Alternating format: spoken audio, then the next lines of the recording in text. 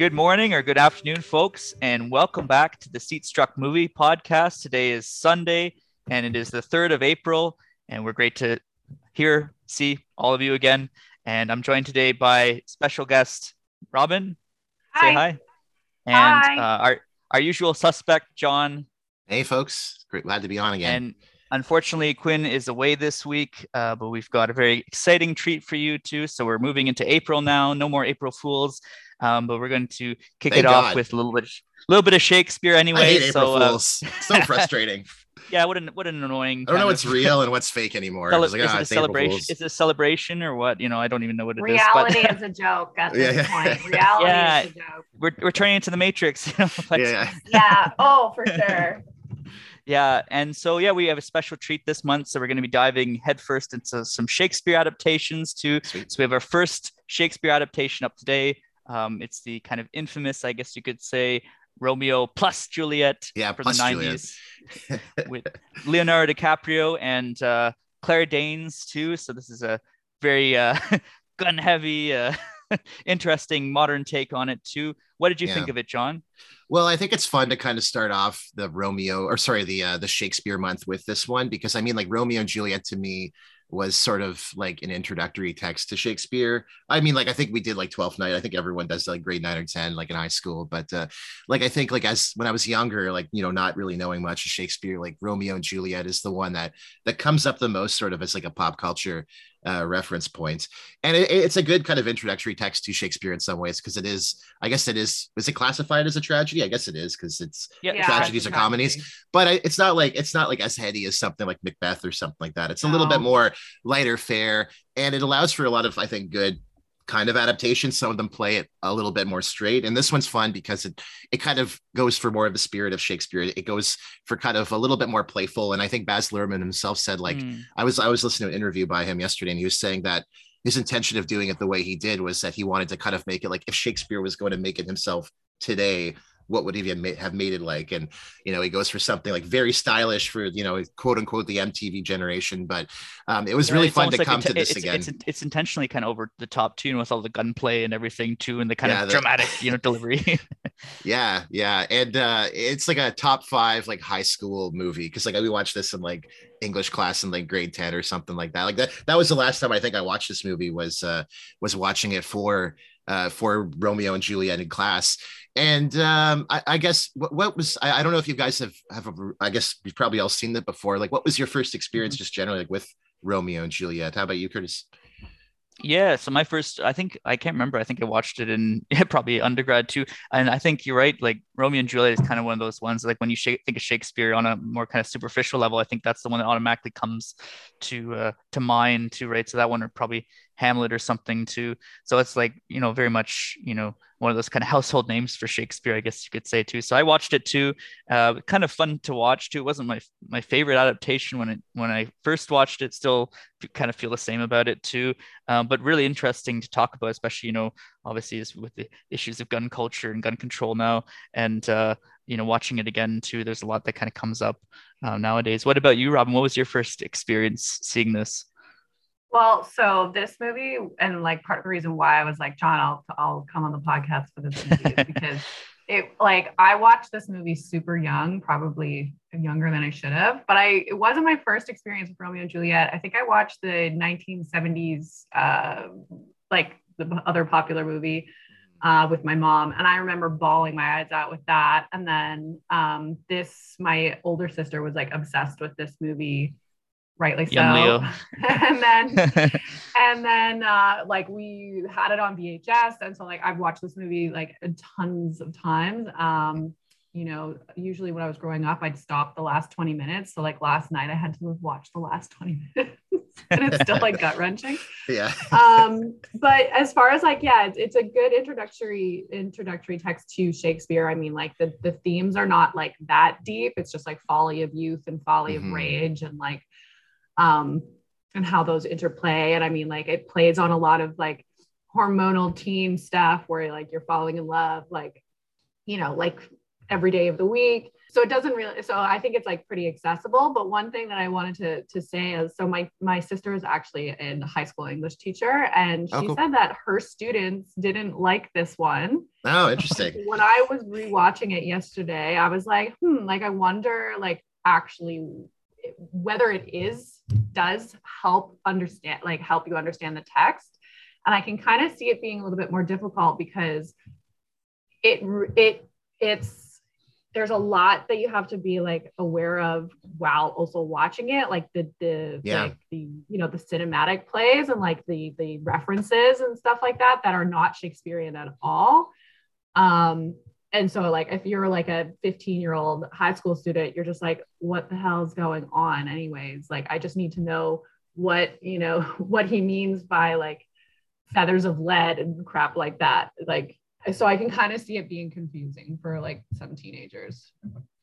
Yeah. And I think that's a good point. Cause like when I was rewatching this, like I just remember watching this like in school and sort of what I came out of it was like thinking like, I don't know if this works as like a movie to watch while you're actively learning about this play. Like, I feel like, reading through Romeo and Juliet, seeing it like on the stage or wherever, I find like actually like understanding it more thoroughly that way. And then coming to this was like a much better way of enjoying it. I could kind of, and I was watching it with subtitles too. So it kind of made it easier to follow some of the, the pros, because notably in this one, right, it's modern setting, modern sort of adaptation of it, but using the original dialogue and text. And it's kind of a choice, because a lot of adaptations for Shakespeare kind of go one of two ways: to either kind of, scrupulously just kind of redo it with on the stage with all the original dialogue or in kind of the same type of period piece, or they go for like kind of like a wholly unique kind of modern remake with modern characters and dialogue. Steampunk Romeo and Juliet or something. Yeah, or even like West Side Story, which is just Romeo and Juliet with New York City 1960s 1950s or that sort of thing. So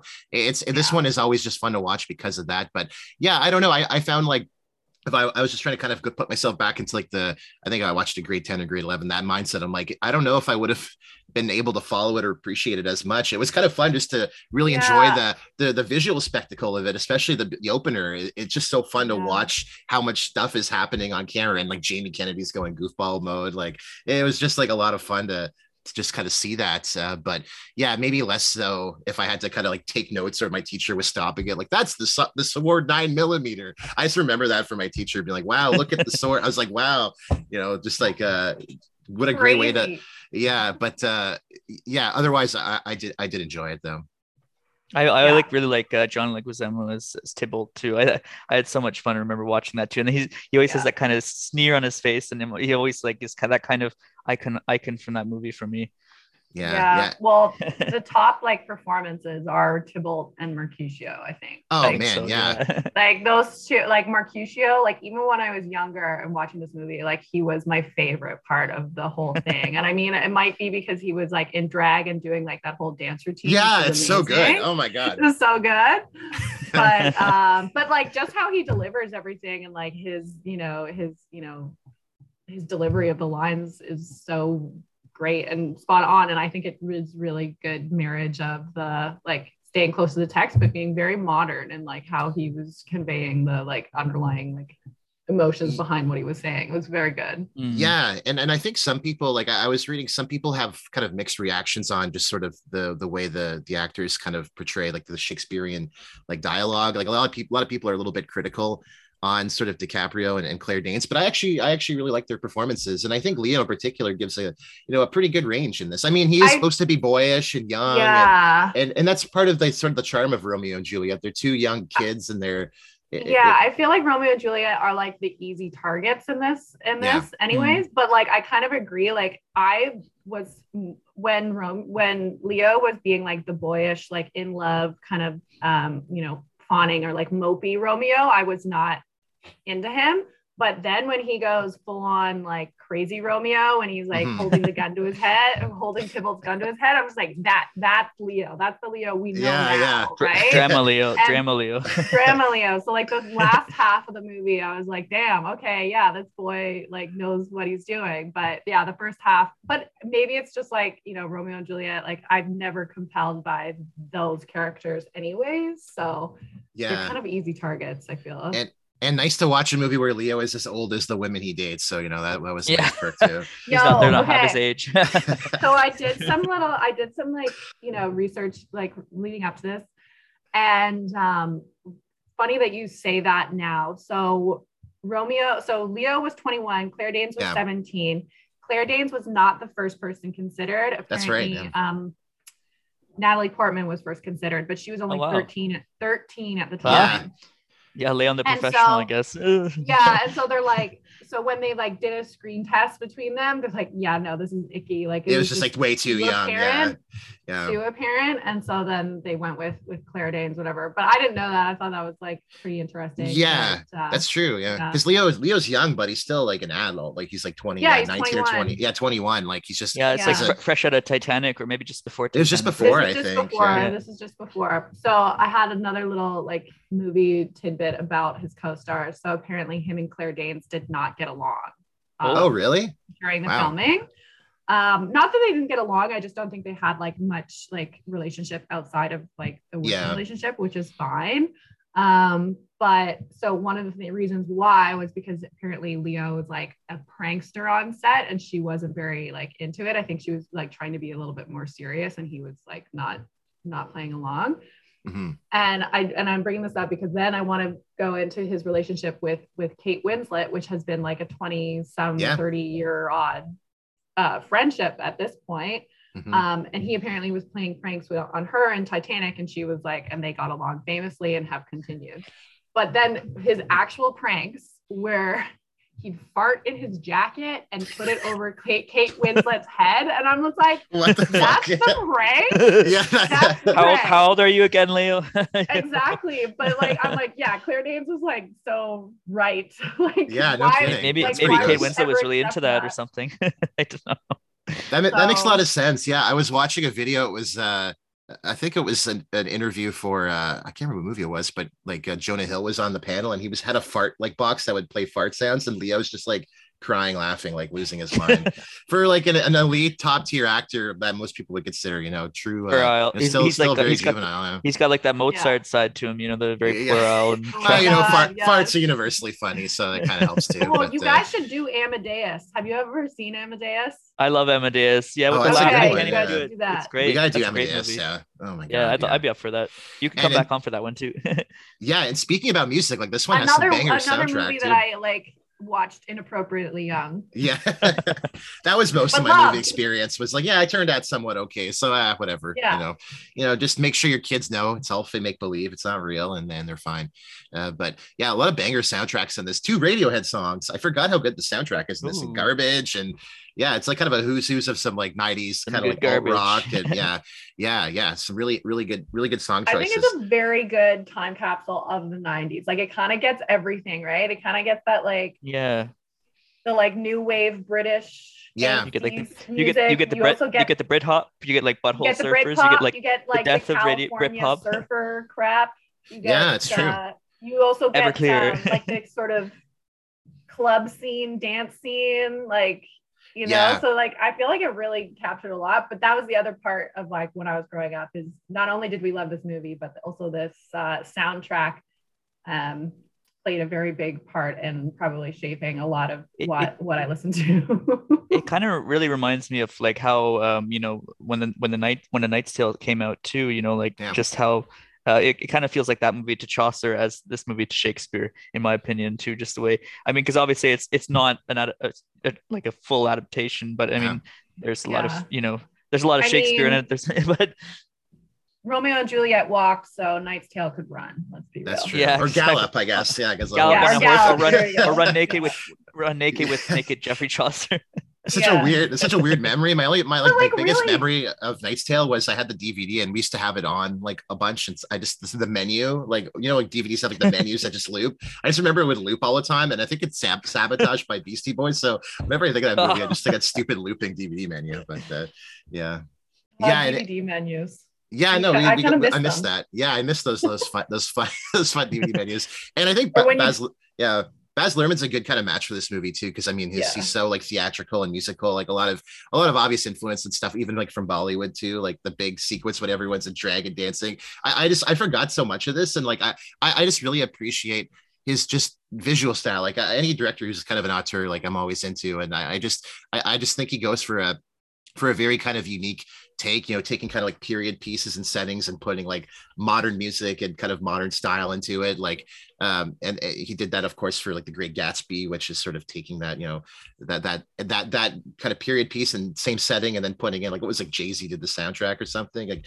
kind of going, because he was like those Moulin Rouge jump cuts, like. Yeah, I was reading like why he did that. And he's like, well, it's like, the 20s is a time of excess, and I kind of wanted to kind of look at that through kind of a modern lens. And he kind of takes the material, the sense, the spirit of it, and what it's going for, and puts in kind of a modern context where it kind of matches I up. appreciate his like maximalist approach. Like he's he's there to make like a good time, and like there to like, but like not so over the top like Michael Bay or something like that. But exactly. Yeah, it's like he wants to entertain what you, he's trying to do, and he just like goes for it, and he's not trying to be subtle. And there's no reason to be subtle. I mean, why? Like, it's Shakespeare. Come on.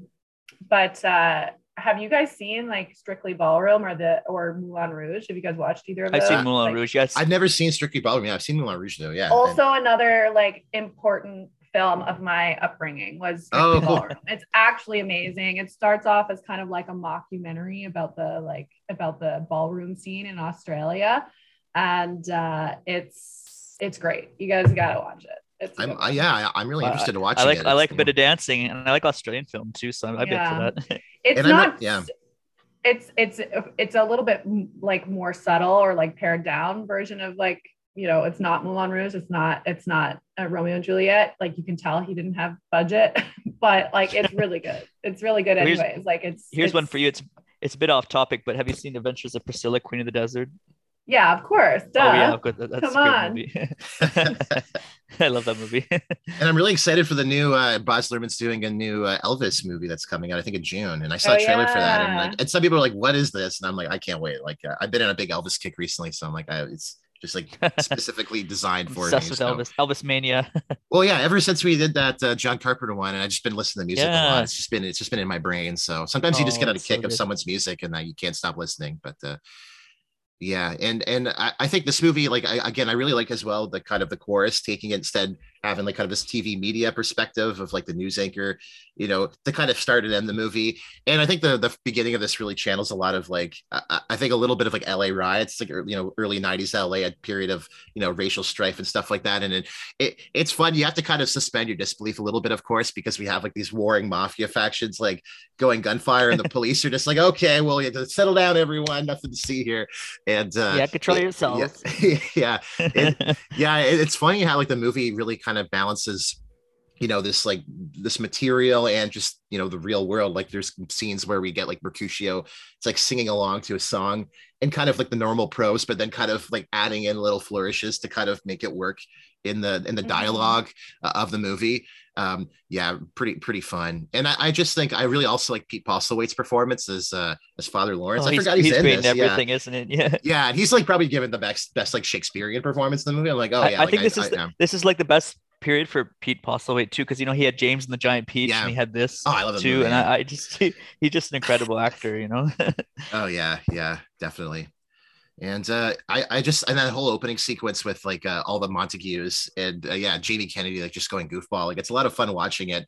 And I just like I find like the first half of this movie is so like stylish and bold, and I find maybe one of the things I kind of didn't like as much as I felt like the second half kind of plays it a little bit more straight, which to me, I really wanted more like chaos, craziness, and even some of the styles, like when we go to the Capulet house, it's a little bit of like kind of like montage cinema going on where characters are going, it's like super speeded up and everyone's kind of moving around. Really fun flourishes. And then, the second half plays things a little bit more straight, but it is a lot of fun to watch it nonetheless, like especially, knowing the play and knowing how it goes. And I forgot Paul Rudd's in this. The guy never ages, of course, like permanently. Like, what kind of human growth hormone is he taking or something? I don't know. We'll find out. Water. Yeah. Yeah. And this movie did really well too. I think it made like 147 million box office. It wasn't supposed to be. Like, I was reading, Boz himself didn't think it was going to be like a really big hit, like a modest budget. But this movie really kind of unexpectedly blew up. It was like number one when it came out. In the fall. So this movie really kind of, I think, made his career, and it's probably considered one of his his best ones. I mean, everyone lives like Moulin Rouge and stuff like that, but Mm. I always just appreciate him that he doesn't release movies that frequently. It seems like every like 4 or 5 years he's kind of got something in the Mm. works. But They're always very stylized too. I mean, he's got that Elvis movie coming out too, and yeah, they're always very stylized. A lot of like jump cuts, yeah, to which works for better or for worse. I don't like his use of jump cuts as much, but I mean that's just my opinion. But yeah, it very creates this very yeah. stylized experience, I think.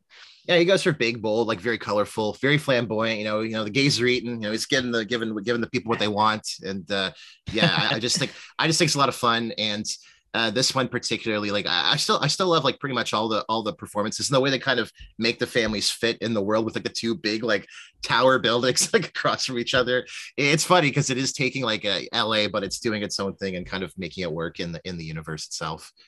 And yeah, and in this movie as well too. I don't think not too much awards wise, but it got like the usual like MTV Movie Awards and stuff like that. I think this movie really kind of was the one that really put Leo on the map because like before this movie, he was he had done like some TV and stuff like that. He had done like Gilbert Grape and stuff, but he was still kind of considered a little bit like a lesser known actor. And then This made him like a heartthrob for sure. Yeah. Like, how can you not Yeah. play? How can you And play he- Romeo and not? and he's like become he's a beautiful Yeah. he's a heartthrob? beautiful man in this. Like he's just like Yeah. he's And- so boyish. He's so boyish and good looking. Yeah. And then you have the Yeah. Titanic picking off too.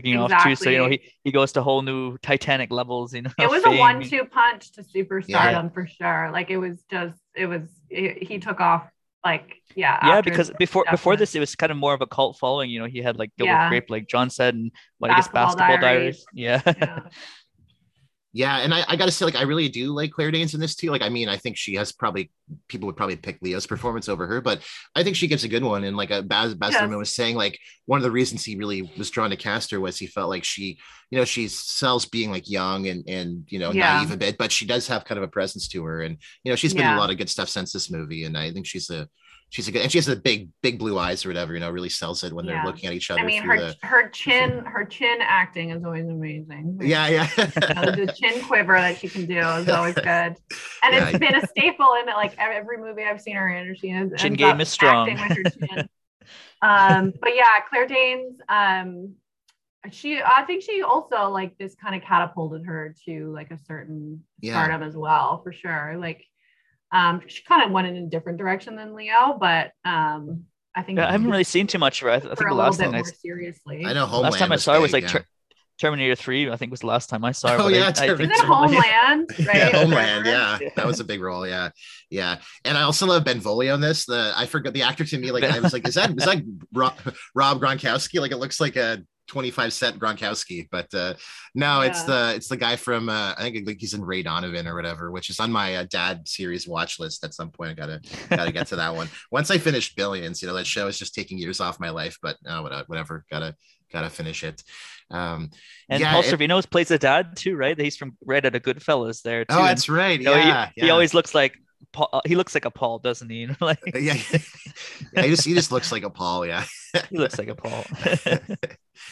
Yeah, but I really kind of appreciate the approach he goes for. Like, kind of, it makes it feel very kind of surreal at times, like going through, throwing in modern touches, and you're supposed to sort of suspend your disbelief a bit. And I'm always willing to do that. I'm not one of those people who's like a total like cinema sin snob, who's like, oh, this didn't make any sense. So I just like kind of absorbing myself into the world of this movie. And I do like when the sequence when Tybalt and Romeo have that kind of little fight, and then Mercutio gets shot, and it's a really I always find that really sad. Mercutio in a lot of ways is kind of the heart of this film, and kind of really like lays it out there at the end, the plague on both your houses or whatever, and I think like Harold Perrineau, like he really sells it. Like he's so good as Mercutio, as we were saying.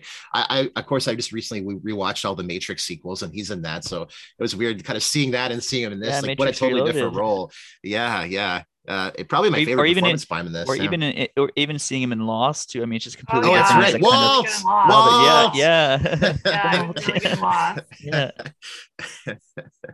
And then you have different phases of that Harold Perrineau in Lost too, because you have like before he kind of vanishes, and then after he comes back mysteriously and dies just as mysteriously too.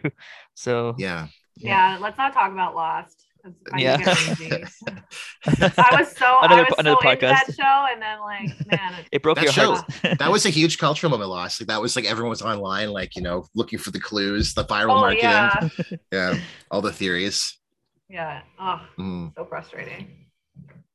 Yeah, and this movie when it came out, pretty good reviews. Our man Roger Ebert, though, you know, he wasn't a big fan of it. Yeah, well, he doesn't like any horror movies either, so yeah, I know it's hard pleasing Roger sometimes. You know, he's got his own. He never got a chance to do great movies on this or, you know, a re-review. So yeah, like what version of this movie would have made him like it? I don't know. Like, would he want it like more played straight? Like, I think he was more. What do you want?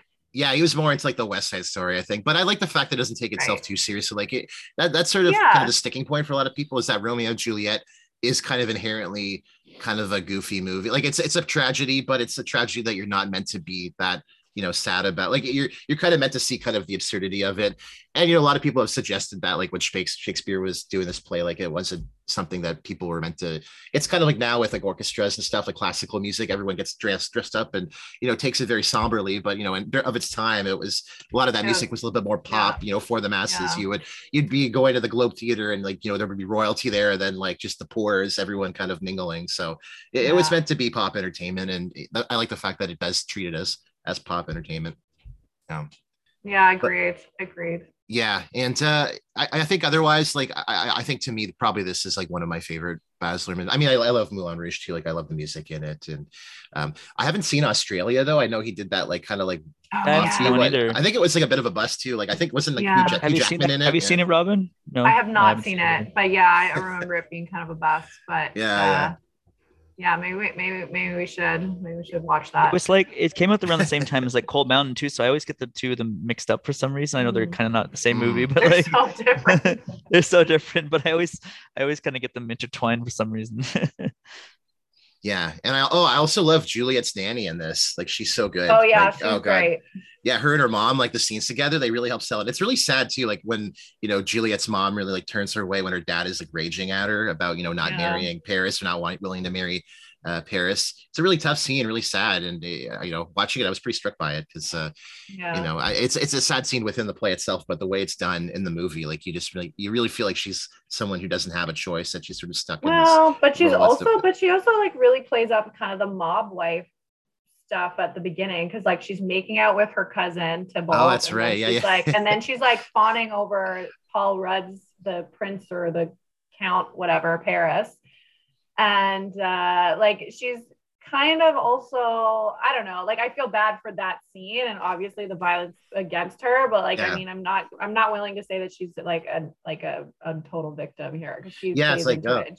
She knows exactly what's expected of her as a role and like what she's trying to force her daughter to do, right? So Juliet's like, she's good at being the mob wife for sure. Yeah, she's like, Juliet's like, oh, I gotta choose Paul Rudd or young Leo. God, you know what terrible choices to have. Yeah. Oh, life is so hard. Well, okay, who would you choose, Paul Rudd or young Paul Rudd or me? Leo? In the context of this film, or just in general, like if I just you know, I don't know. If it was like, I would say in the context of this movie, it would be Leo. In general, probably Paul Rudd. He just seems like kind of a Paul, I think so too. Probably a little bit more chill vibes with him. I like Paul Rudd a lot. Maybe I don't know. Who'd you go for? Yeah. What are you feeling? Yeah, I mean, Leo, you're choosing like a life of pain. You're about to enter a world of pain.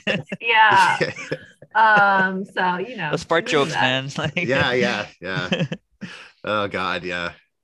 But this one's also, I think, film wise, it was shot in most part of it was filmed in Miami. A lot of it was actually filmed in Mexico City. It just has like a very, you know, you could feel kind of the environment it fits in. Like it's so like humid and hot, like all the scenes saturated. At the beach when the Radiohead kicks in and Leo's smoking the cigarette, you know, being all forlorn about his feelings, and it just feels so good. Scene in the movie. Oh yeah, probably that I like that one, and I like when Tybalt when Mercutio dies and like the weather's perfect and then immediately there's just giant storms come in at once. It's just like, wow, they're on a stage. Yeah. Yeah, it's a little bit on the nose, but it's just a lot of fun. Pretty much any of the Mercutio scenes to me, I think he's probably my favorite performance in this, is just watching him and every scene he's in, he just makes you laugh, and really like, plays like, again, it's like Mercutio's kind of like the jester role in the play too, a little bit, and like he's just taking it like that and making it a lot of fun to watch, and makes the characters' relationships work a little bit better too. I think that's one thing that the director does really well too, is he kind of really emphasizes, brings up those scenes as kind of entertaining too. And I think Shakespeare would have liked that aspect too, just kind of the fun that he has with those scenes with Mercutio and Tybalt. And yeah. Yeah. Mercutio, yeah, he steals every scene that he's in. And like, yeah, I can't say enough good things about him. But I also think, isn't he supposed to be like kind of a proxy for the audience, or like, yeah, for like, the common man or something like that? Yeah, he's playing like the kind of the fool role, which is supposed to be funny in the context of the play, but it's also kind of like, foil fool. Yeah. The only person that kind of sees everything for how stupid or silly it is, or knows the dramatic irony going on and that sort of thing, and it makes it fun.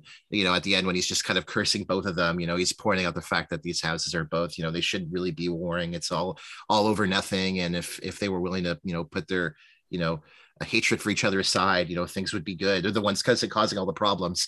And I love the change in this, where instead of like the Prince of Verona, it's the Vondi Curtis Hall is like the police officer who's always shows up. I know, I thought that was really good too. And it also played into the fact that I'm watching The Wire right now. So yeah. I'm like, yes. Everything's connected. Yeah. You're gonna extended scene where he's like listening in on their calls. He's like, we're gonna arrest the Capulets. Yeah, the wire is tapped.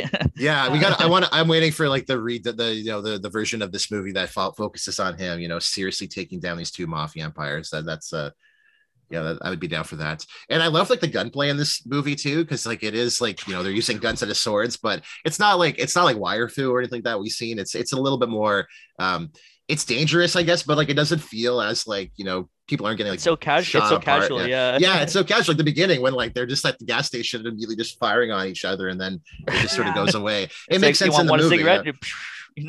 Yeah. Well, imagine always like carrying a sword around, and then you could also just have a sword fight like whenever, wherever. Like that's kind of interesting.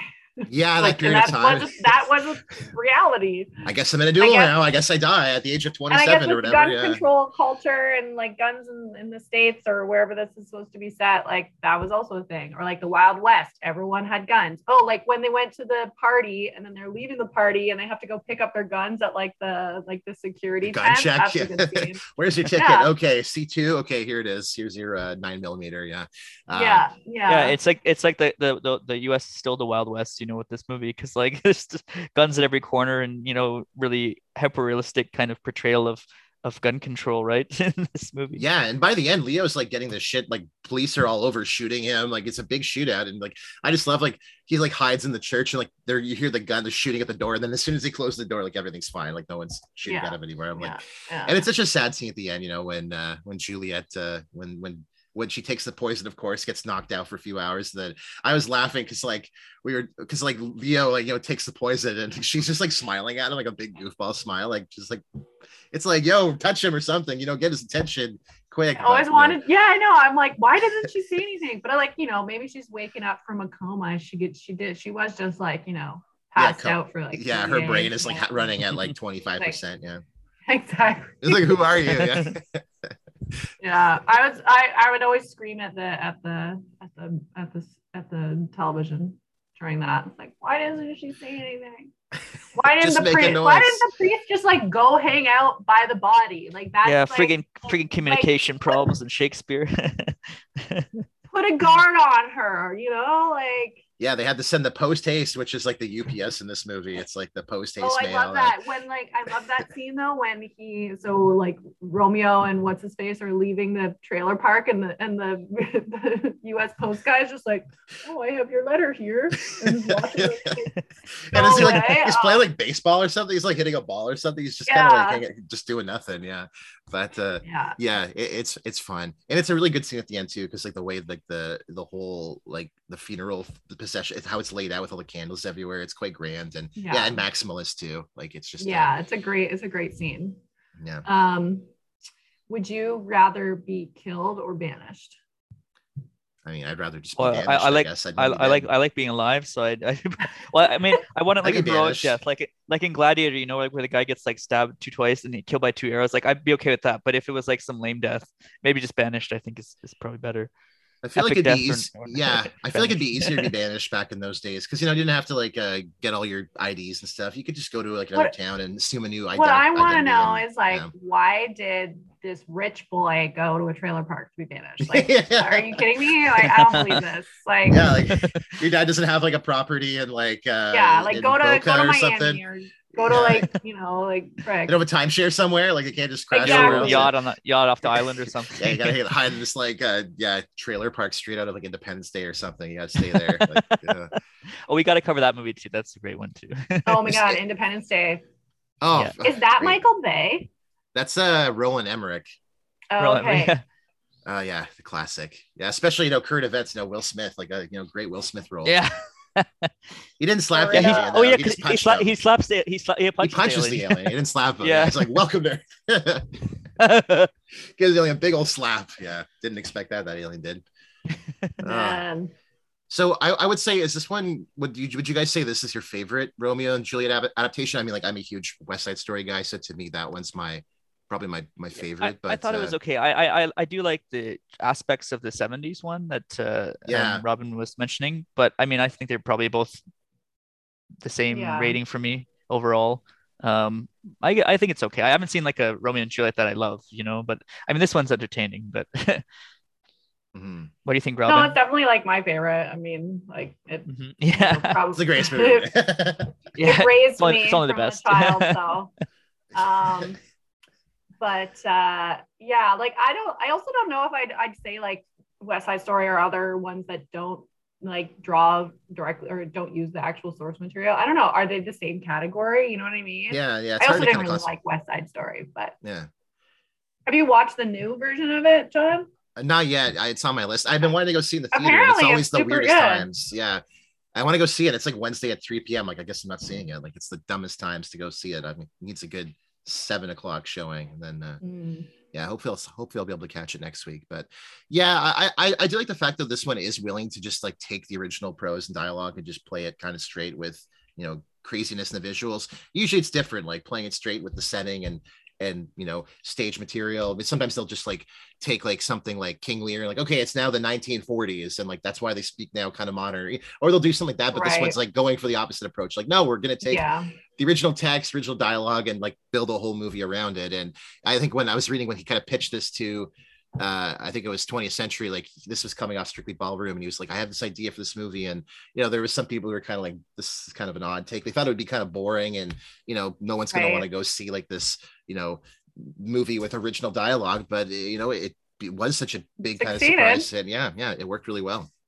One question I wanted to ask you guys: what did you guys think of the famous balcony scene? Right, because everyone knows the like "Wherefore art thou, Romeo," and like he switched it up. She wasn't in the balcony; she was down on the floor level, and he was up in this like in the trellis or whatever. I like it. It's a lot of fun. It kind of skewers it a bit. It's less in the kind of the typical kind of gendered romantic roles of like Romeo climbing up. Breaks free of those too, because I guess it's showing it's a new age. It doesn't have those kind of set gender binaries anymore too. So and it allows kind of exciting. And allows them to go in the pool and then like make out, and then the guy jump like, "Oh, what's going on?" Okay, and turn around, and like it allows for that great moment too. And I think it's a lot of fun. I really like their kind of even though I guess in real life they didn't really connect this well. I think their relationship in this is a lot of fun. It's fun to watch it, and I can imagine too. It doesn't feel like overtly like gross or anything like that too. Like it feels just like really kind of it's playing a little bit innocently. Like later, when they're coupling over, are they with Friar? I guess not Friar in this, Father Lawrence. Are they like at his place and like shagging or whatever? Like I'm like, where? Oh no, he's at her. I think he stays over at her place. Yeah, he sneaks in. That's right. They're at her house. Yeah, and then it's pretty tasteful. Like they're naked, but like his arms blocking like everything. It plays it pretty straight. It's pretty sweet though. It's a very very fun scene. Yeah. But, no, I like it. I always find it interesting when there's like a famous romantic couple on screen and then they didn't really get along well off screen. So, I was reading that too with Bram Stoker's Dracula too, because Gary Oldman and Winona Ryder hated each other, and it's Yeah. like, Yeah. Another one was Jennifer Grey and Patrick Swayze from Dirty oh Dancing. really? Like apparently they didn't get along. Oh, And really? That then, must have been awkward. That must have been awkward. yeah, You right. know, as a And tech then dance scene. what is the other ones? Oh, I haven't seen these, but like the 50 Shades of Grey, the people, the Dakota Fanning and what's his face, they didn't like each other either. But I Oh, mean, actually, I mean that's a movie you kind of yeah. have to, or I guess, yeah, you'd hope to Yeah. have good. Yeah, if you don't have good chemistry for that, probably not a good time. Yeah, some weird kink that is just uncomfortable. Yeah, yeah, yeah. I'm gonna have to check that movie out. Maybe it's good. I don't know. I've heard it looks goofball. Disastrous on-screen couples. Yeah, well, one of the movies I watched this week, it's not disastrous, but it has like a really weird on-screen couple. When we get to that, I'll talk about it. It's just pretty fun. Anything else you want to mention, or do we want to just go ahead to our ratings? Anything you guys want to point Yeah, out? I think that's everything for me. Yeah, yeah. I'm good. All right. Curtis, why don't you kick us off? What was your score out of 5? Yes, I gave it 3 out of 5. Really Cool. entertaining, kind of fun to revisit too, especially now. It's been a few years since I saw. I think the last time I saw it was in high school, so it was fun to watch it again. And it's fun seeing this movie too because I think everyone just looks so young, because I guess you have Leo and you have Paul Rudd, looking like Paul Rudd, and just all the actors are just so young in it too. And I guess you look at Leo now, and he still looks great, but I mean, he's a little bit older now. Yeah. And yeah, I mean, it's a fun take on it too. I don't know. I think if I was in high school, I'd probably show it to my high schoolers, but maybe not for university. But yeah, it's kind of like I said too. I think it's kind of like what to Shakespeare, what Knight's Tale is to Chaucer too. So yeah, 3 out of 5 for me. What about you, Robin? Well, I mean, it's always going to be like 5,000 out of 5 for me because it's like such a Nice. such an important movie in my upbringing. But like I'd say it's probably like a 3 or a 4 out of 5. Like it's one, you have to like Shakespeare, like be like buy into like watch a Shakespearean movie, which not everyone is into. I am. And it's also just like super fun and like campy and over the top and like visually, really entertaining, and it's candy for the eyes. So I like it.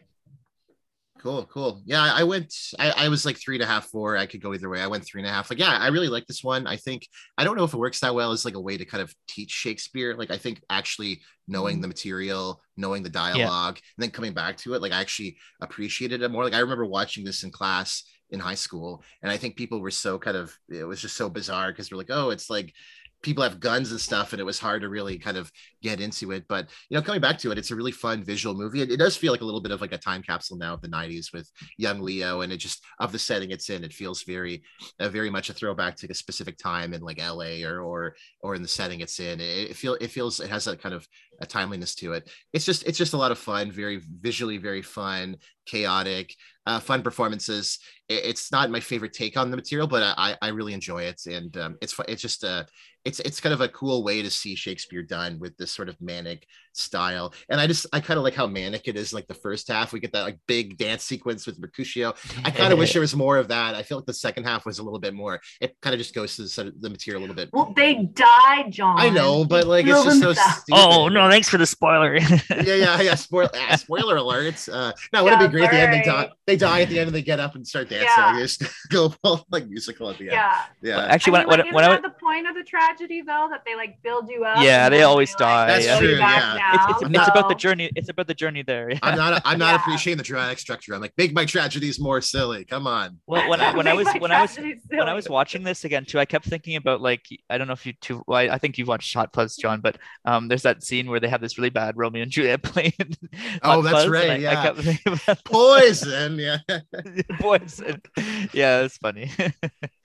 Cool. So overall, we gave it 3.5 out of 5. Hey, that's pretty good. That's like a BB plus. I'd say that's pretty fine. Yeah, if you've never checked out Romeo and Juliet, you don't really know much about Shakespeare, or you've never seen this movie, I'd say yeah, everyone should go stop this, go check it out, watch it, and enjoy it because it's a lot of fun. Dive in. Yeah, well, let's get into the whole what we watched this week. How about Curtis? You watched a whole bunch of stuff. Why don't you walk us through what you watched? I'll try and hammer speed through it. So the first thing I watched was Against the Ice. It's a Netflix film. Cool. it's weird because I think it's an American production, but it has like a Danish cast. But anyway, it's based on a true story. It's about these two guys who are Danish and they're in Greenland in the early 19th or early 20th century. And they go across Greenland too. So kind of one of those kind of survival films like Arctic with Mads Mikkelsen. I had a lot of fun watching it too. It's pretty brutal. There's some, spoiler alert, some of the sled dogs die, which I was Oh kind of sad no. about. But and they have some of the yeah, very sad. But it was a good movie, and a lot of the Game of Thrones alumni are in it too. So Nicolau, I can never say his name, Coster Waldo, isn't it? He's one of the Oh, cool. mains. And then Charles Dance, who plays Tywin Lannister, and and he's kind of like the same character basically. He just has all these kind of great scene stealing moments, and he's very kind of theatrical, with his performance. So it's very good.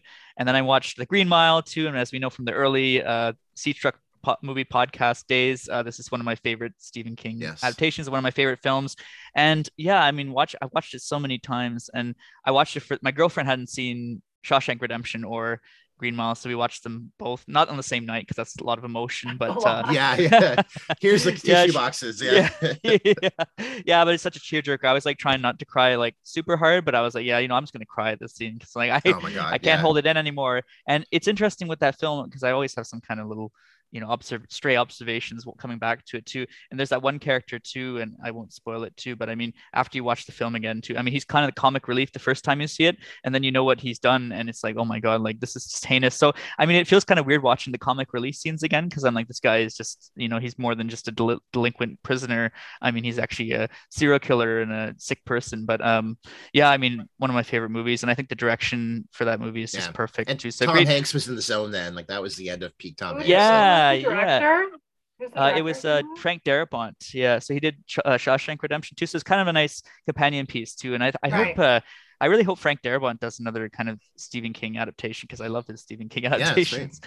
Yeah, Mhm. and I watched Death on the Nile, which was not very good. The new one And that's The new the new one. one? Yeah, yeah. It was with on Gal HBO Gadot. Max. Gal Gadot, yeah. And well, that was the selling point because I was like, oh, I don't know if I want to watch it. I'm like, oh, Gal Gadot's in it.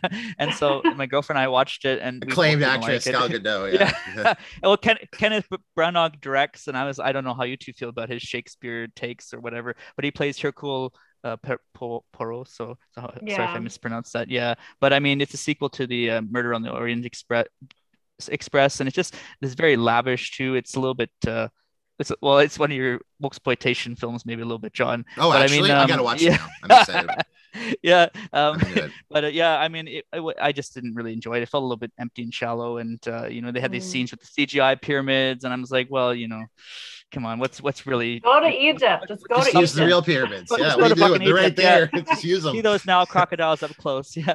But I mean, Yes. I do like, I always have a problem with Agatha Christie novels too because I'm really bad and I always want to skip to the end to see actually who did it. But I do like how the main character he just pieces everything together. I think that's always really incredible. And yeah, there's a lot of scenes in it too. I didn't really know why they were in there too. I think maybe just Kenneth Branagh as a director, maybe maybe I'm being too hard on him, but yeah. Yeah, it wasn't very good, so skip that one. And then I watched something even worse. It was the Eaten Alive, which is Toby Hooper's follow-up film to the original Texas Chainsaw Massacre. And I was Oh, all cool. excited for the concept for this movie because I was like, oh, this weird ass like backwoods guy like has this motel and he's deranged and he feeds people to this crocodile. But it was really bad. It was terrible. And I don't know if it was trying to be psycho or what. And there was the thing with the lighting, like the lighting was red for the whole movie, Oh, and there that's was weird. fog machines going off all the time. Yeah, and it just felt like a very amateurish nonsense film. That the soundtrack was really annoying, and I was like, is this the same director? And like this feels like a debut film rather than Huh. a and everything that made Texas Chainsaw Massacre so great. The realism of it too. I Mhm. mean, this is not it. It's that Mm. scene where Marilyn Burns is running at the end too. Like, imagine if that was the whole movie. And I mean, that scene in Texas Chainsaw Massacre was great, but as a movie, that's really really bad, and it's absolute shit. They killed off the character that I liked. There was this kind of prostitute character that I really liked, and they killed her in like the first 50 minutes. Sorry for the spoiler, but it's a terrible Damn. Oh, movie. damn. Sorry. Oh, sorry guys, but she was my favorite. And then I was like, well, I don't really care about the rest of the movie. Yeah. And some idiot brings their dog to the to this hotel, and that's a bad idea if you have an alligator there. Just that's Yeah. dumb. And then I also watched The Pool, which is another alligator movie. Oh, that is It's a that the one Thai on film. Shutter? Yeah, it's came out 2018. It's Yeah. really really good actually. It's a Thai film, and it's about this guy, and I don't know. He works on a movie set, and then he like falls asleep in the pool, and they drain the pool, Yeah, that's and he right. gets Yeah. trapped at the bottom of the pool, and then an alligator or a crocodile comes because he's next to a crocodile farm, I guess, and the Bad place to have a crocodile, pool. Yeah. yeah, and then his girlfriend falls in the pool too, and then there's a dog too, and I Oh don't know, but man, Stop so falling in the many pool. dogs. Yes, yeah, so many dogs in your Put up movies. signs. there's Stay lots of away. Yeah. dogs. I really like dogs, but I don't want them. I don't like them in I these know, precarious like, situations. yeah. I Yeah, will not with an not watch alligator. a movie where a dog dies. Oh yeah, well you might not like my picks this week. Then, I'm Okay, sorry, okay. but just warning you. Yeah. But yeah, this one, thankfully the dog doesn't get eaten by the alligator or whatever. But yeah, this is a Spoiler. much it's much better. This is a much better movie than Eaten Alive, and Oh, cool. yeah, it was actually kind of fun, very creative too. I mean, this guy, he's kind of like Rambo, like he's bitten by crocodiles and he falls off the edge of the pool and his nail cracks or something too, and he's still like going strong. He has diabetes too, and he doesn't get his insulin shots, and I mean, Oh he's still shit. like going like it's like 11, and I'm like, geez, like where's that energy coming from? But I mean, Crocodile yeah, motivated energy. Yeah. yeah, crocodile motivated energy. So yeah, it was good. I like that one. And the last one I watched it actually today too. I felt like watching more kind of Asian horror. So as I Cool. was telling John, I'm trying to move away from my scarring from Takashi Miike and watch other J horror and K horror. So I watched Gonjiam Haunted Asylum, which is it's a found footage film from a couple of years ago, and it's about these young Korean folks, and they run this like YouTube channel, and they decide to go into this abandoned asylum, which is actually based on a real asylum in Korea that was haunted and it was torn down. But I mean, you can kind of guess what happened, and it was fun at first. But then I was like, well, I've seen this like movie so many times. I feel like, and it was better than Grave Encounters. I think a lot of movies are better than that. But I like, love Grave um, Encounters. Oh, so this yeah, one's better. well, maybe you'd like this one. Maybe you'd like this one. But yes, the ending was a little bit unsatisfying, and Okay. I mean. But I did enjoy the first half more than the second half. Like they're like doing a recording, you see like a bang in the wall, and I was like, well, I jumped. I was like, and that's also on Shutter. So that's Cool. everything I watched this week. What did you watch, John? Sure. Yeah, I watched. I was a bit busy, so I didn't watch much, but I watched a few kind of disparate ones. I watched. This was on my watch list. It's an old film from 1955, The Night of the Hunter, classic movie directed by Charles Laughton, which I believe Charles Laughton was a stage actor and really theatrical, and then made this movie. This movie at the time wasn't really much of a hit. It was kind of critically panned a little bit. So after that, he never made another movie, which is wild because this movie is actually fucking amazing, and like Yeah, I what a heard good great visual things. movie too. And it stars Robert Mitchum. He plays this serial killer. He's a priest that goes around murdering women. And I think at the time of this movie, it takes place in sort of Depression era, 1930s. He's already murdered about like 20, 25 women. And, he's very misogynistic, and, he's a very violent person. He has the tattoos on his fingers Yeah, too, the doesn't love he? and hate, which they parodied on The Yeah. Simpsons with Sideshow Bob, Interesting. with like the love. And actually, Robert Mitchum was Yeah. in the original Cape Fear as like which later also Sideshow Bob in Oh. the Simpsons parody. But yeah, he gets caught. I think he's driving the stolen car and ends up in jail. Coincidentally, at the same time, this other guy has killed two people and stolen $10,000. He goes home where his family is. His young son and his daughter's there, and he says, like, kids, like, I'm gonna hide the money. We find out that he hides the money in the daughter's doll, and he's like, don't tell anyone, don't even tell your mother, like, keep this safe, take care of each other. He gets arrested. He's going to be executed. They're in prison, and he finds out through him that he's taken this money.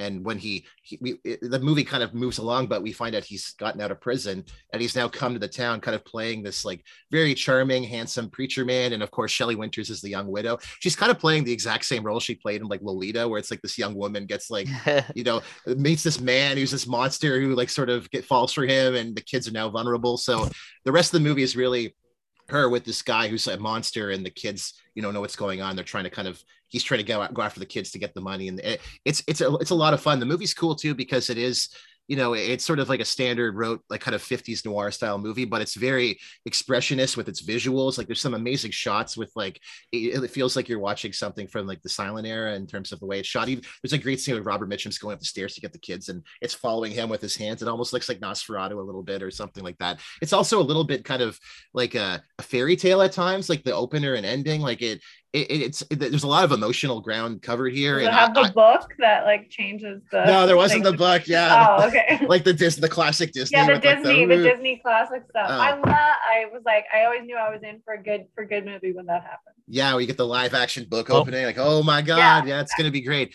But I'm really excited you told me it's on Tubi too, because I've been wanting to watch it for a while, and I actually tried to rent it on YouTube recently, and I think I got some new movie instead that wasn't very good. Oh, yeah, probably. But it kind of reminds me of Flannery O'Connor. I haven't seen the movie yet, but I mean, it reminds me of Flannery O'Connor, like kind of warped kind of society. Yeah, it's sort of like that. Like Flannery O'Connor's like Southern style, kind of, twisted American Southern tales. Gothic. Yeah, and this is sort of like that too. I loved it. Probably one of my favorites to watch this year. I mean, we have a audience of listeners, some of them are a little bit less into older stuff, so I'd say if you're someone who doesn't like a lot of older black and white films, like watch this. It feels very modern, and it inspired a lot of like new Hollywood folk, like Altman and Scorsese were really kind of taken by the style, kind of moving away from kind of noir and kind of realistic, naturalistic sort of filmmaking, going for more stylized stuff. It's really cool. It holds up really well. They have a little clip here on YouTube too of Guillermo del Toro presenting it for Criterion, which is kind of cool. Yeah, I think it was on the channel for a bit, but not right now, at least not in Canada. But yeah, I thought it was an awesome film. And also rewatched Inglourious Bastards, which I love that movie. I saw it twice on the opening weekend. I went with two different groups of friends, and I think that was the first like Quentin Tarantino movie I saw in the theater. And I've always loved it. And coming back to it, I love it even more. It might actually be my favorite one. I just love that. I mean, a lot of his later works after Kill Bill have been kind of explicitly about like violence in movies. Like it feels like every movie is almost like a movie about, how violence is portrayed in movies. And certainly this is a little bit about like violence as a way of like film propaganda. No, a lot of it's focused on like the German films of like war heroes. And there's that great scene. I mean, I guess minor spoiler, but when they're in the theater and the chaos is happening, we're seeing Germans watching basically like kind of war propaganda, like Leni Riefenstahl type films. And then we're seeing them kind of turned on them with the Americans firing on them. And it's like kind of making you feel how we can kind of be influenced by that itself. But the movie is so much just about films in general. Like every character in this movie is like switching between different languages and playing a role in a role within a role. Like Hans Landa's character has like 4 different languages right from the beginning. He's he knows the role he plays in the story, and he says like I'm happy about it, like I take my role very seriously. But we see how he shifts in different modes and settings. There's so many things I caught on. Like there's a lot of people who suggest that he actually knows who Shoshana is the whole time through the movie, and I never caught that first time, but when you rewatch it, you kind of get a sense that maybe he does, because like they're meeting and he's like, yeah, she'll have the milk, and it's such a weird thing to order for someone, and and the way he looks at her too. I mean, I think to me maybe this might be my favorite Tarantino. I think it's kind of like it's kind of like a revenge fantasy too, with Eli Roth as kind of the scalp hunter, and then the scene where they kill supposed Hitler to be Adam Sandler. I wish it was. It could have been the same man, but I think he would have been really good at it. But we'll have to settle for Uncut Gems. But no, he was.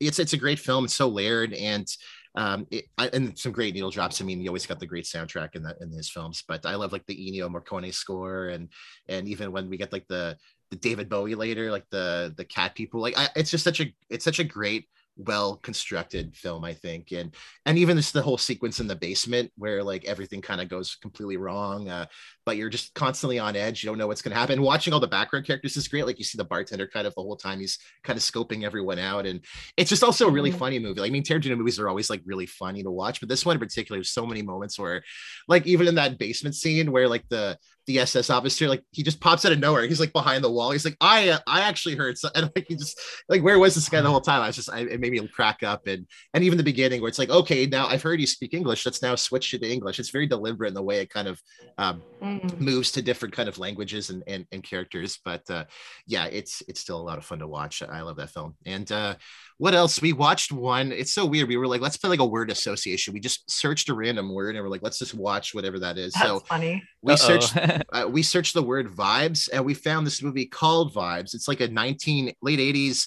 kind of like a screwball comedy. It stars Jeff Goldblum, Cyndi Lauper, and Peter Falk. Peter Falk's this guy in Ecuador. His friends went to find this like treasure that gives you power, and like they disappear, and he's like, oh, I'm gonna recruit people to go find them. And we find out like Jeff Goldblum, Cyndi Lauper, they're part of this group in New York. They're like psychics. They all have like weird kind of powers for like telepathy and stuff like that. And it starts off pretty awkward. Like there's basically no story at all, but it's kind of fun. Like it's Jeff Goldblum right after The Fly, and I love Cyndi Lauper, and she's great in it. I like Peter Falk too, man.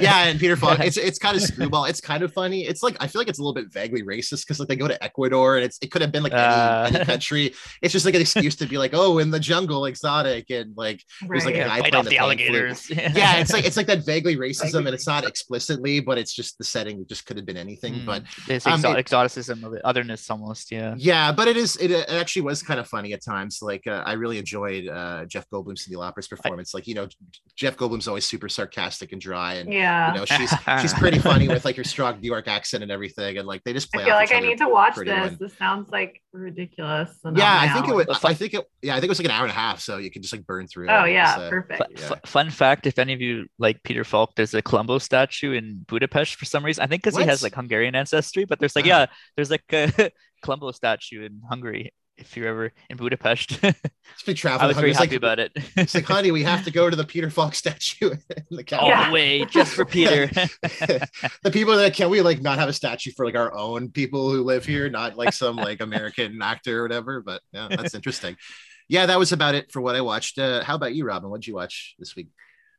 So I was actually when I was listening to you guys talk about it, I was like, what was the last movie that I watched before when I rewatched Romeo and Juliet? And it was I had never seen this movie, and it's like one of the like source material movies that have been referenced and re-referenced and referenced again. And I watched Apocalypse Now with my mom when she was visiting a couple of weeks ago.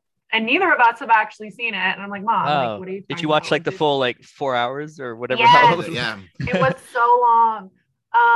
But like it was really good in the sense I really liked the part where there was the commander who was obsessed with surfing and was like Charlie, don't surf.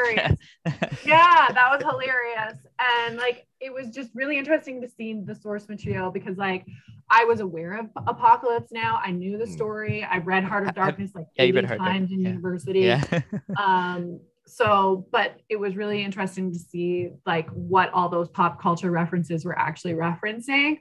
Good movie, super long. I love Dennis Hopper, and then I think Lawrence Fishburne is in that too. He's like one of the he's like a boy in that. Yeah, one of the guys on the boat for sure.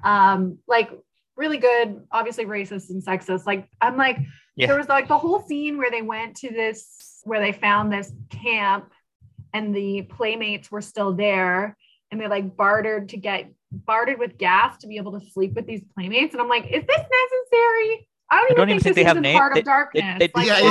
They don't have names either. It's like, what is this? Yeah, like it was just that was, you know, I'm willing to like suspend my, you know, modern sensibilities sometimes, but like that I'm just like, what the fuck is this? Like, yeah, but still we're talking about it, I think, because this is it's very like it was limited. Just, like the part where they had the concert with them and they were dancing, like that was, I felt important to the film. But like this scene where they were like bartering for the sex, I was like, there's no other reason for this other than to get boobs on the screen. Yeah. So I had a problem with that. But anyways, I watched that.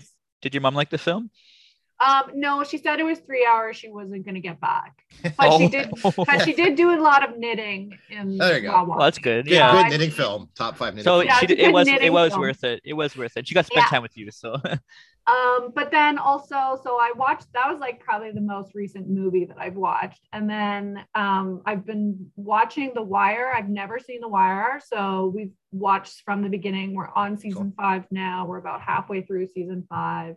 I think my favorite season is season 4 when they're in the school and they have like the young kids, and you know Presbeluski is like in like teaching them, and McNulty isn't so crazy, and then like season 5 McNulty goes back to being like an asshole, which I mean I don't really get this like boomerang thing, but I guess it just means like, you know, a tiger never changed their stripes or whatever.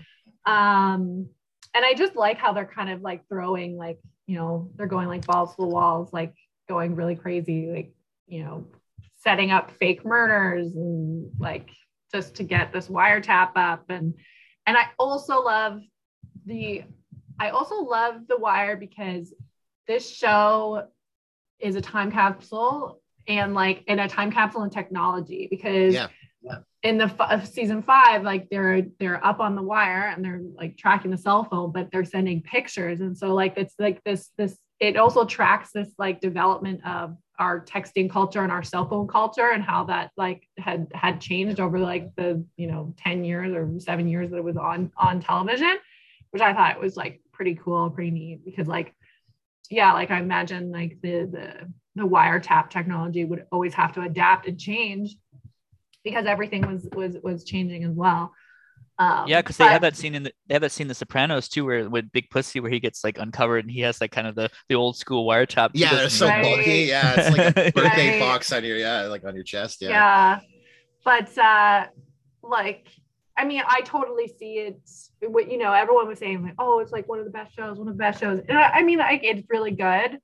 And I think for the time that it was, like, I can totally see how it like captured everyone's imagination and was like very good. Mm-hmm. I definitely would put other shows above it. And I think the fact that it's so police focused, and I think now people are so more critical towards the cops. Dissolution of the police, maybe. And it's not like the show's like Valor of Police. It's showing them critically, but it's in some ways I think it's aged worse because of that. Fact that like when I first started watching it wasn't what I was expecting as far as like cops drama goes.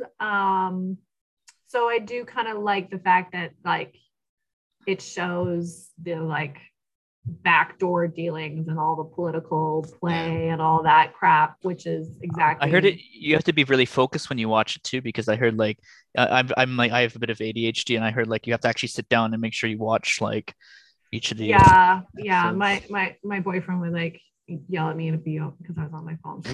Like, do you look over? It's like, have you watched Mayor of Easttown too? Because I'd be interested to see how those two shows compare. Mayor of Easttown with Kate Winslet. Oh, I did see Mayor of Easttown. Oh my god. Okay, so like Mayor of Easttown was like over the top, and I found like almost like camp in how like. I really liked it actually. I liked it, but like it wasn't subtle in any of it. It was very contrived. It was like cramming and it was like slapping you in the face with like thematics and like all this plot twists crap. and stuff. Wow, It's like, oh no, a hard-boiled like cop who has like a checkered past and that. Like it's like I don't know. I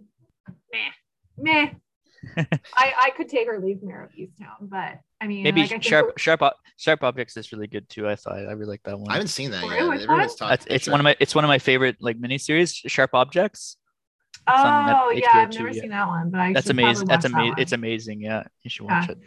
And then so I watched The Wire, and then I binge watched this week season 2 of Bridgerton, and this is interesting in what we're talking about today with Romeo and Juliet, because it's another piece of media that like takes period or historical setting and then puts a modern twist on it. I mean, I find myself giggling or like bursting out laughing because they have the music in it are all like really bad violin string adaptations of like modern songs. Like there was like Miley Cyrus Wrecking Ball, like, and you could always hear it. So they like start playing a couple notes, and then I'm like, wait, is that? Oh my god! Like it's just so like it's so hilarious. But again, like it just kind of it's a good like mirroring of modern and like historical content. I mean, it's fully totally modern. Like the books were written right now, like, and none of it is actually historical. But it's a bit like Outlander. It's just like a very kind of modern take on kind of. But one of the things that I do like that they did, and the writer of the original books set this up, is the actual society is a lot more diverse. So you have Black people, Indian people, you have like so it's not just like the like strictly and also like you have Indian people, but they're more empowered in those roles. Yeah, exactly. Like they're part of the gentry. Like the queen. There's no colonial India. The queen herself is Black, and like that was what was kind of established in like the first season, that like the reason why this society was more accepting was because the king fell in love with this black woman, and then so therefore it became fashionable, which was a thing. Like that was like how things became fashionable. You kind of just did whatever the royals were doing, and so that was sort of the like. I mean, they didn't really have to give a reason as to like why it was diverse. They could have just made it diverse, but I just thought it was interesting. And then because a lot of people get like a lot of conservative people that get kind of uptight about it. I'm like, it's an artistic take on the past too, and really makes you open your eyes, if anything. Yeah, the past too, like, Yeah, that's kind of like my thing, and now too with like these what conservatives would say like revisionist history, but it's just like, guys, like we can do whatever the hell we want. Yeah, Jeanette Winterson. Yeah. Like, time to move beyond the white enclave. Yeah, but it's an interesting one. I mean, like, yeah, it's very much like Outlander and stuff, and that is kind of like smutty and like it's all about like angst and stuff like that. I'd say that this season less sexy than last season, but a lot more pining and a lot more angst. Oh, okay. Angst is good too. Less explicit, horny. Too. I heard it was. I like some juicy. I like some juicy gossip. Yeah. Yeah. But I mean, it's good. And I also like the fact that they have quite a lot of source material to draw from here, because I think this type of show could get away from writers and you get like kind of an overblown, crazy, weird universe going on. But the fact that they have like 8 books to draw from and every season is probably going to follow one of those books, I think it will help contain it, because I just think that this is going to be like, it would just go over the top. Yeah, they do like spin-off movies, and then it would just keep But they going. are doing a spin-off apparently. Oh. So Shonda Rhimes, she's Shondaland is one of the producers or the creators of the show. So they're actually going to do a spin-off based on Queen Charlotte, who's the Black Queen or whatever. So they're going to sort of show, I guess, her falling in love with the king and all that, and like maybe more of the like the origin stories of like why it was like more of a diverse society to begin with. So I guess they're gonna go into that origin story. I'm really glad you bring that up, actually, because we're going to be looking at the new Macbeth movie later this month too. So it's kind of a nice introduction to some of those topics. Who is it? Denzel and Frances McDormand. Yeah. Huh.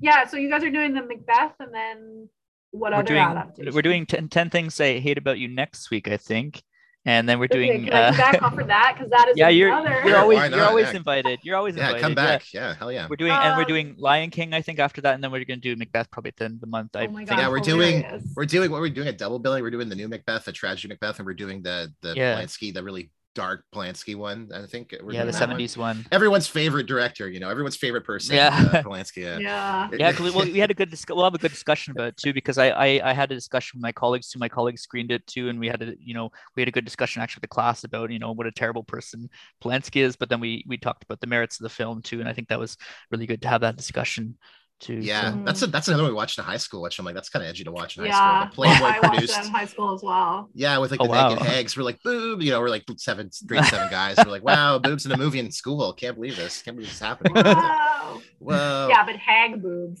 Yeah, hag boobs. Boobs are boobs. Yeah, it's still fine. So I think is next week 10 things? Is that what I have no idea. 10 things next week, yeah. Cool. Yeah, so we're continuing. And then probably Lion King, and then probably double bill for Macbeth after that, I think. Yes, so. and once we're done our Shakespeare month, our Carpenter beat, we're back with Big Trouble Little China, which I've actually never seen. Big Trouble Little China. It's Quinn's favorite, so I hope Quinn will be back for then too. Yeah, it's one of those ones everyone's seen. I haven't seen, so I'm excited. Who is in that? Is that Kurt Russell and Kim Cattrall? Isn't Kim Cattrall? I think so. Maybe she's in it too. Yeah. I think I watched that, and it was like, it was insane. It was all over the place. I can't wait. I didn't like it, but I want to watch the whole thing this time. Maybe I'll like it more this time. and I think They Live is after that. And I've watched They Live like 3 times in the last like 2 weeks. I watched that can't recently stop watching the movie. Too. It's so good, man. It is actually really good. Yeah, that's getting 5 stars from me. Yeah. Easy. Well, we loved having you here, Robin. You'd be welcome back anytime. It'd be great to have you. So well, thank you. I have many opinions, so yeah, we like your opinions. Your opinions are appreciated. Yeah, thanks for coming on. Much appreciated. Yeah, no problem. Cool. No problem. All right. Great chatting with everyone. We'll see everyone next week. Take care, folks. Take care. Bye. Just like my father, too. Maybe I'm just like my mother. She's never said